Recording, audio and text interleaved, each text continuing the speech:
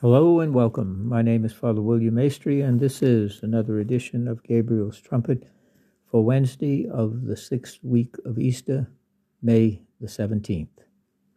Our reading this morning comes to us by way of the Acts of the Apostles, chapter 17, verse 15, and 22 through 18, chapter 18, verse 1, Acts chapter 17, verse 15, and then verses 22 through chapter 18, verse 1.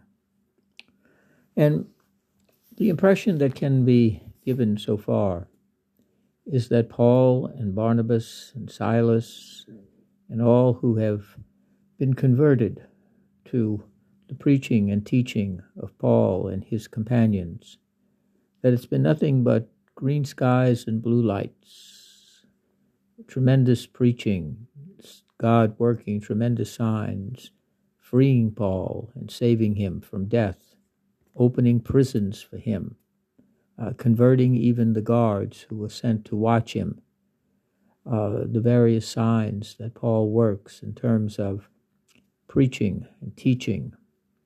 And it's just one grand time of success after Easter. Well, we're brought up into reality, a kind of spiritual cold water in the face, because Paul is going to deal in this particular selection with disappointment, with rejection, with downright disaster. Paul gets on a boat and he's taken as far as Athens by an escort, and then returned for Silas and Timothy to join him as soon as possible in Athens. And so Paul is in Athens, the great city of Greek philosophy, of worldly wisdom. And Paul goes to their great center of worship, the Acropolis, and he begins his teaching, his preaching. And he says, "Men of Athens, I note that in every respect you are scrupulously religious.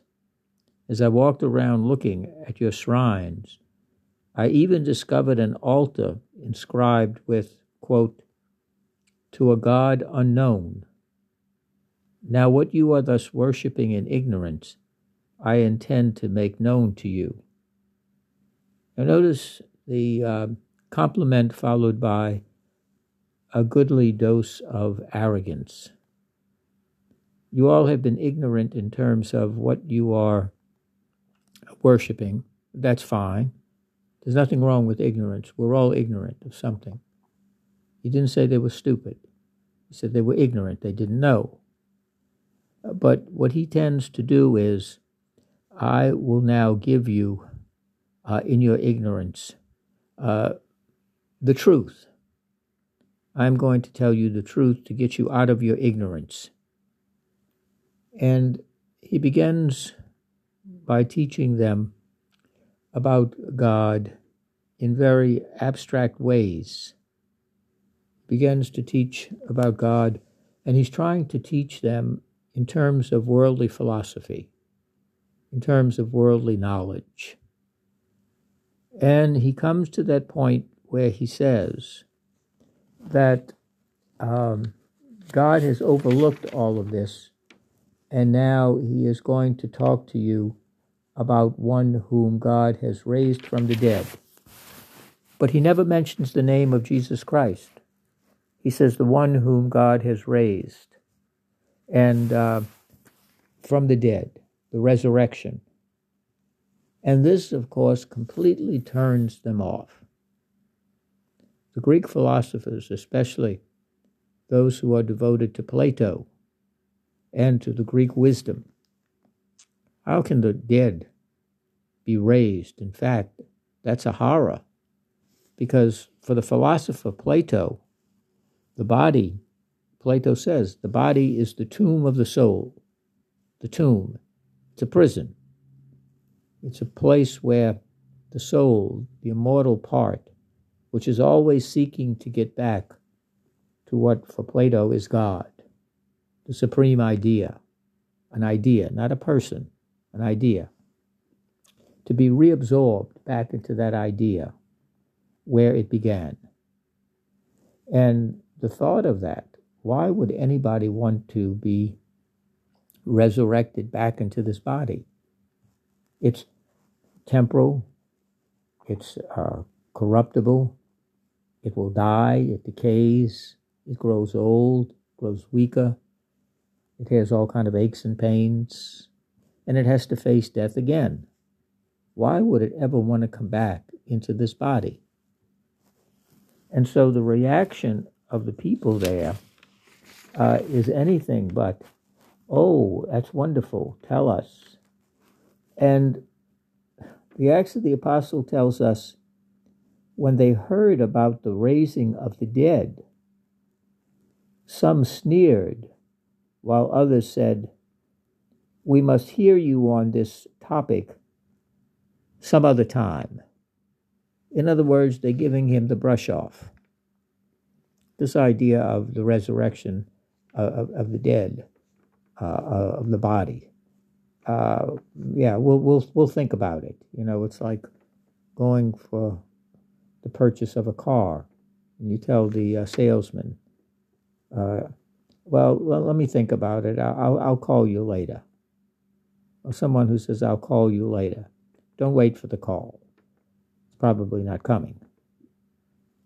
And at this point, Paul left them. A few did join him, a few. However, to become believers.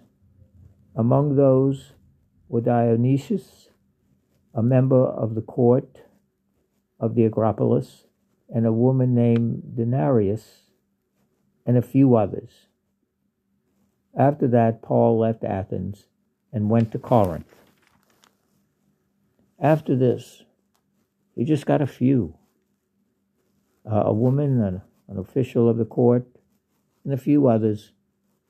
But this whole notion of the resurrection, that's something that they were not about to buy into.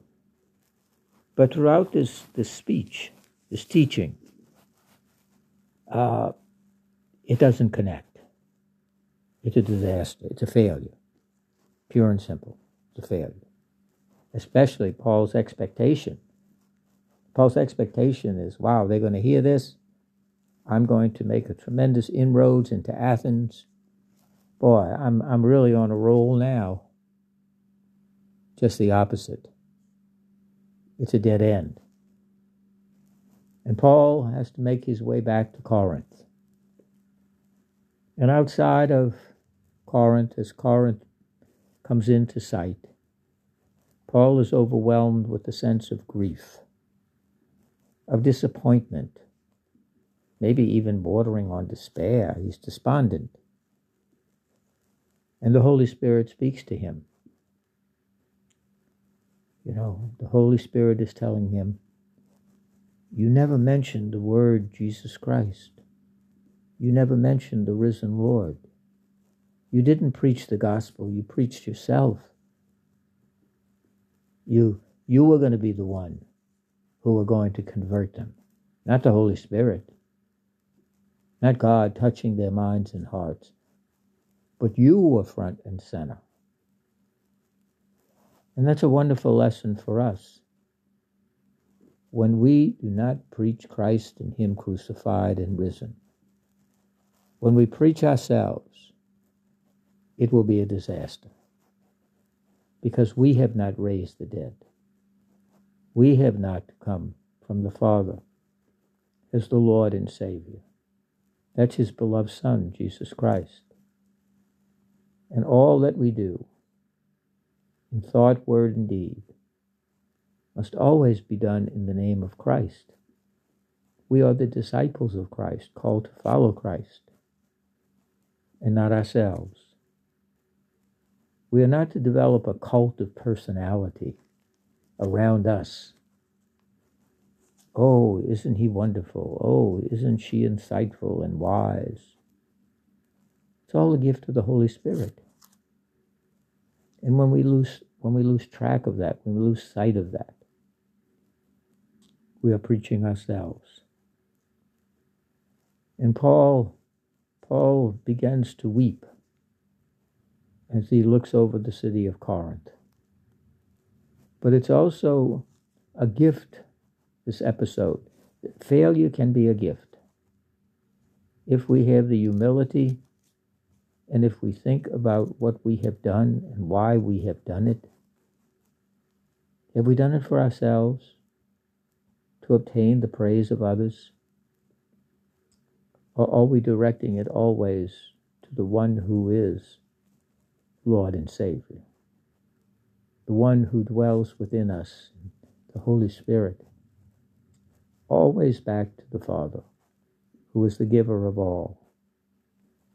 And so, in our own life, when we face disappointments, when we have been looking for the praise of others rather than the glory of God, and we have a tendency to want to blame them. They're just too stupid. Their hearts are too cold. Their minds are closed. They don't want to listen. Maybe they listened too well, and they weren't accepting you, because we come in the name of Christ, not in our own name. And I've seen it too many times. That preaching, teaching ourselves is not the preaching and teaching of the gospel. That's not what we were baptized for. That's not what the great gift of faith is for. It's to proclaim Christ and Him crucified. So let us each day be ever mindful that living within us is the Holy Spirit. And we are called in our own lives to preach and to teach Christ in our thoughts, our words, our actions, by the way in which we live, that invites others to find out more about Jesus Christ. That's the name. That's the one. Not some abstract notion of God, not some kind of spirit, all that sort of stuff. Not that spirituality, but the name of Christ crucified and risen. That is our power. That is our mission.